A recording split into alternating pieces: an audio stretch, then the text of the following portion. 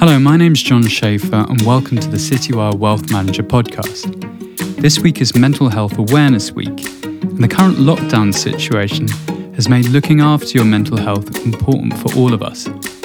I spoke with Kate Griffiths-Lambeth, HR Director at Charles Stanley, to find out how the firm is dealing with mental health issues remotely. How do you monitor the mental health of your staff? We have 2 trained cohorts now of mental health first aiders. Very, very early on, we pulled together and each of them wrote a bio and a picture of themselves. And then we circulated that so that people had people to contact. We have provided training, and it's compulsory, and there are 4 different modules to it for every single person who manages in Charles Stanley, from the executive team downwards. And we started with the executive team, and they wanted people to know that it was them first. And we're rolling this out to everybody, so we've got a shared approach. There's quite a lot of contact with the HR team. We send out a message to every single member of staff every morning, and you have 6 different options to choose from. And option 1 is I'm working from home. Because we've got some key workers, option 2 is I'm working from an office. Option 6 is please contact me. And we've had a number of people who have contacted because they're struggling with mental health. This is a difficult time. We've had some people who've got problems with domestic abuse. We've had other people who've had wider community problems in their area that are having an impact on them. We've got people who are suffering from anxiety. We've got people who are, unfortunately, we've got some people who are trying to cope with bereavement in isolation. We had a very worrying time where one employee was in intensive care and on a ventilator and an induced coma for a period of time. The impact that has on their colleagues who are worried about them, as well as obviously on their family, and the way that people rallied together and the messages to the family, and the sharing of the video when he finally came out of hospital and all the staff clapping for him, and makes me want to cry now. But being able to talk about it, being able to support one another, appreciating that this is difficult. When I sent the sunflowers out, I wrote a handwritten note to every single one of those people. We did a pulse survey just to find out how people were coping. Paul Aberley, the CEO, for every single person who was personally named in the pulse survey for having gone out of their way to provide support to people in whatever way. And that could be assisting with mental health. It could be making sure that somebody's laptop's correctly configured. He sent a personal message to every single one of those people to acknowledge them. And it's amazing the impact that gratitude and kindness has on mental health. So, just lots of little touch points, as well as some big overarching things like the training programs. This week we have run, in addition, lunch and learn sessions on stress workshops, on positive psychology, on mindfulness. And what do you think are perhaps the telltale signs that members of staff are struggling a bit? Well, frequently it's that their behaviour is different. It might be that they're more quiet. It might be that in the team meeting they're more irritable or more outspoken. So you've got to be attuned to the people you're interacting with and realise that something's not quite right. And sometimes, people have good intentions. Let me give you an example. I run silly quizzes and things with my team. And I made a real mess of it last week because one of the questions that I asked was, what would you like your legacy to be? And it was absolutely fine until 2 members in the team said they wanted always to be looked back on as having been a really great mum. And unfortunately, another member in our team lost her daughter and her mother within 10 days of each other shortly before Christmas. I probably shouldn't have asked the team, what do you want your legacy to be?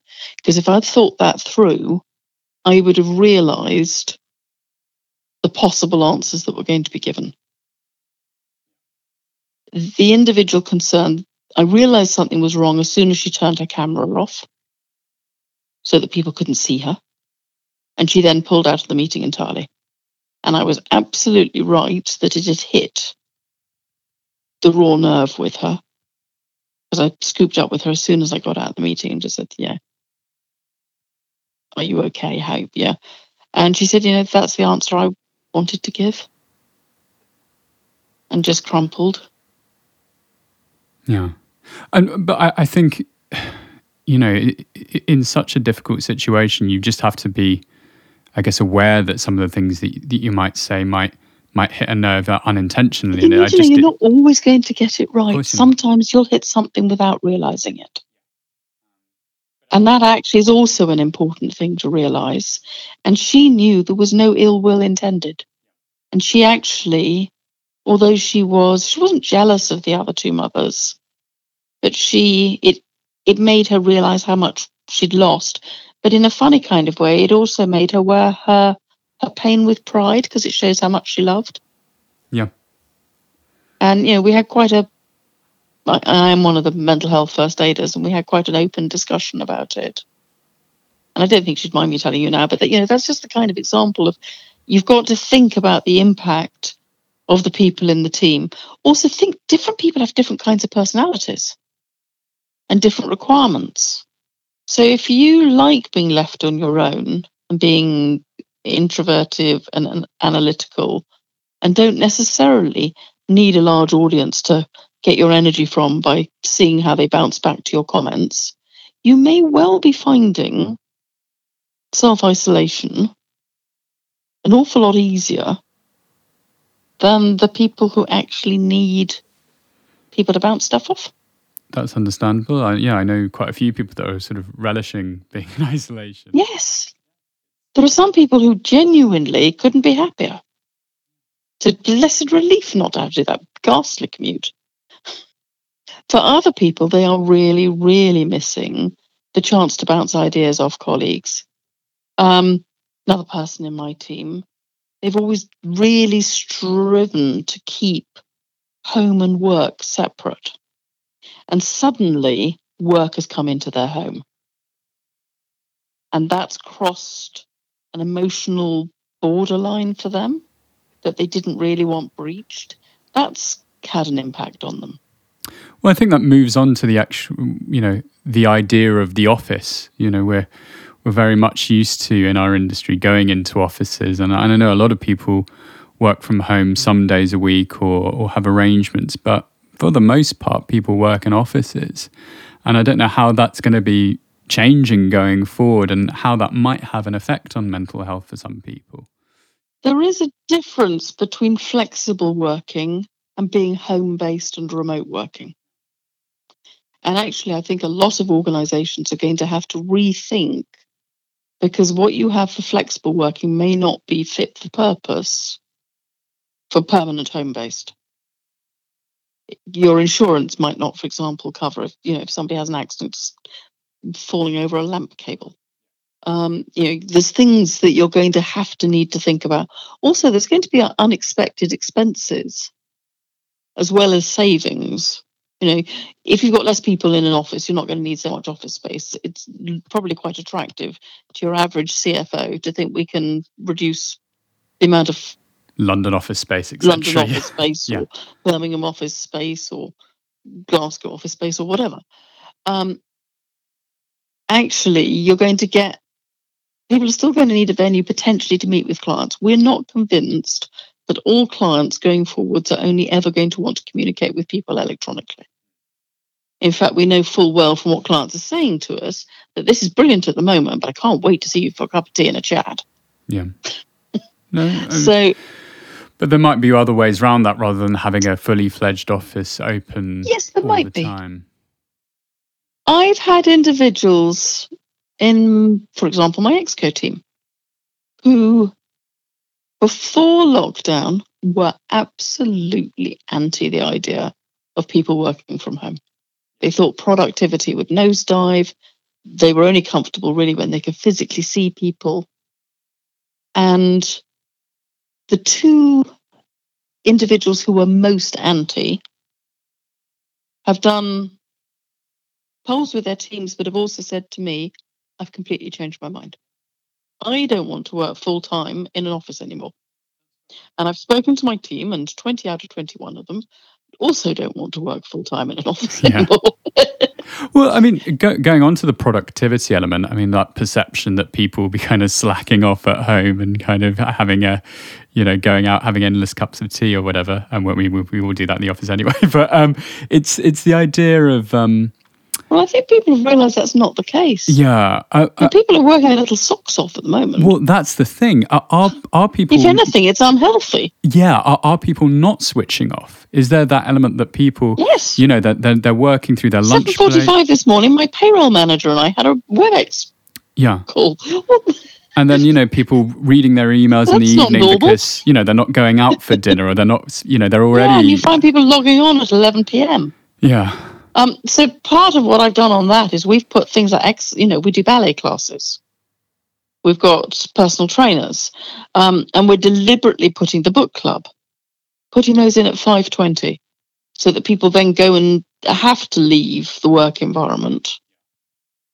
So some of them are then logging on again later, but at least we know they've had some form of break if they've signed up to that. We had 30 people doing ballet from their bedrooms or somewhere in the house on Monday night. Admittedly, only 3 blokes, but fantastic. It was brilliant. But there might be quite a negative aspect for people constantly working all the time, not having that proper rest. There's a hugely negative aspect, and we are encouraging individuals to take holiday even though they're in lockdown. In fact, I write a weekly newsletter called Thrive, and one of my themes this weekend is actually giving yourself a break. And I'm leading by example. I'm taking a week off. I've already taken a couple of days because if we don't show it from the top, other people won't follow suit. We're so many weeks now into the lockdown. I mean, we're about 2 months worth of lockdown now. Yeah, and for some of our people longer. Yeah, but I split my payroll about 4 weeks before lockdown began, and one chap started working full-time from home. Yeah, sure. Because then if I always had a backup if people became ill. And I guess, So he's been in lockdown for 3 months. Yeah. I mean, because we're so long into this lockdown now, have you felt that maybe initially people were, really going at work from home with lots of pep and kind of we're adjusting really, really well, and now that enthusiasm might have started to wane a bit. Not yet. We're trying to amend things. People, for example, it's really exhausting being constantly on WebEx meetings, and in the early days, people needed the reassurance. But what we've now done is encourage people to not do a daily team WebEx meeting. Maybe turn that into once every 3 days or once a week. Do you need those meetings? Do you need all those people in those meetings? So we're trying to do things now to make it easier to take some of the strain off people, whilst at the same time making sure that what needs to be done is still getting done. And what about staff, possibly quite high-paid staff who are having to deal with end clients on a regular basis, and sort of end clients that might be very worried and have their own sort of concerns about markets and perhaps their business? It has been very demanding, particularly, the markets themselves, they have been very volatile. And it's been very worrying for people.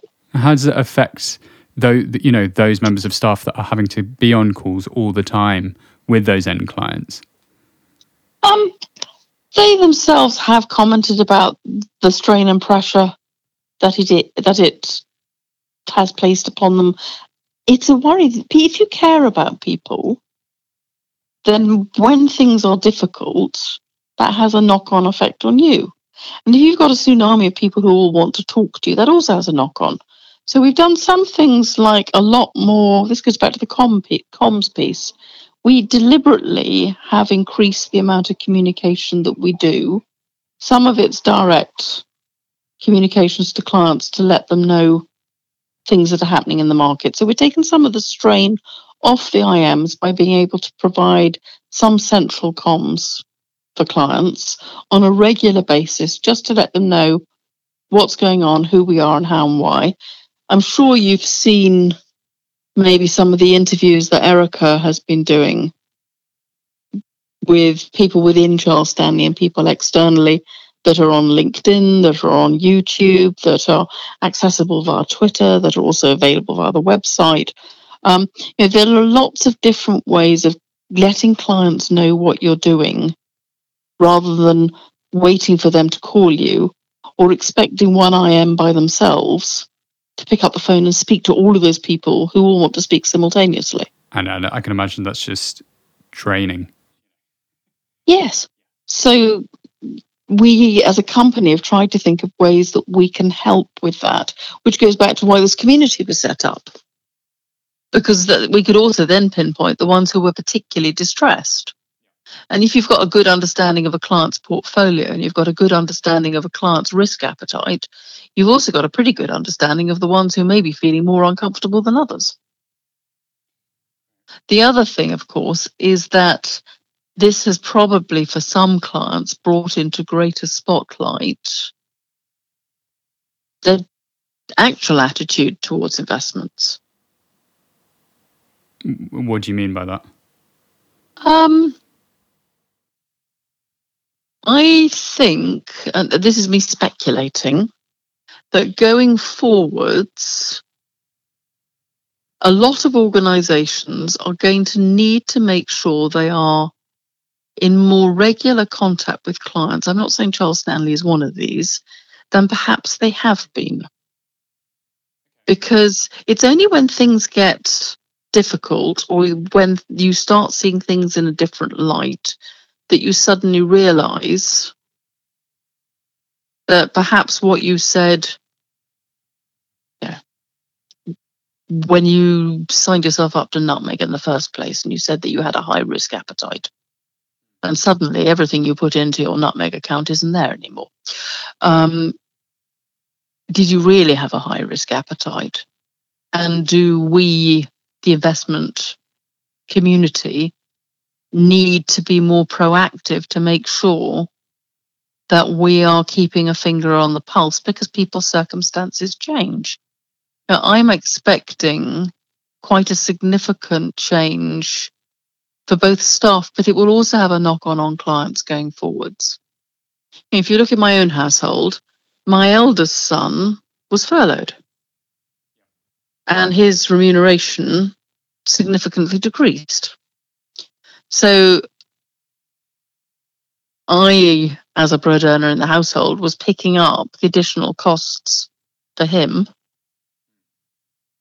I'm lucky. I'm a reasonable income earner. There are other individuals in Charles Stanley whose other halves have been made redundant, been furloughed, but the individual in Charles Stanley was the secondary income, not the primary. Or they worked part-time. It was a bit of cash in hand. Nice to have, but not a serious contributor to the household. And suddenly that household circumstances have completely changed. And we are now trying to figure out what we can do to make sure that we are aware of people whose personal circumstances have changed so that they need a different kind of support. I think we'll have the same situation with clients, because they will suddenly find that they're having to help support other members of their family or community because they're in a different position. That's what change does.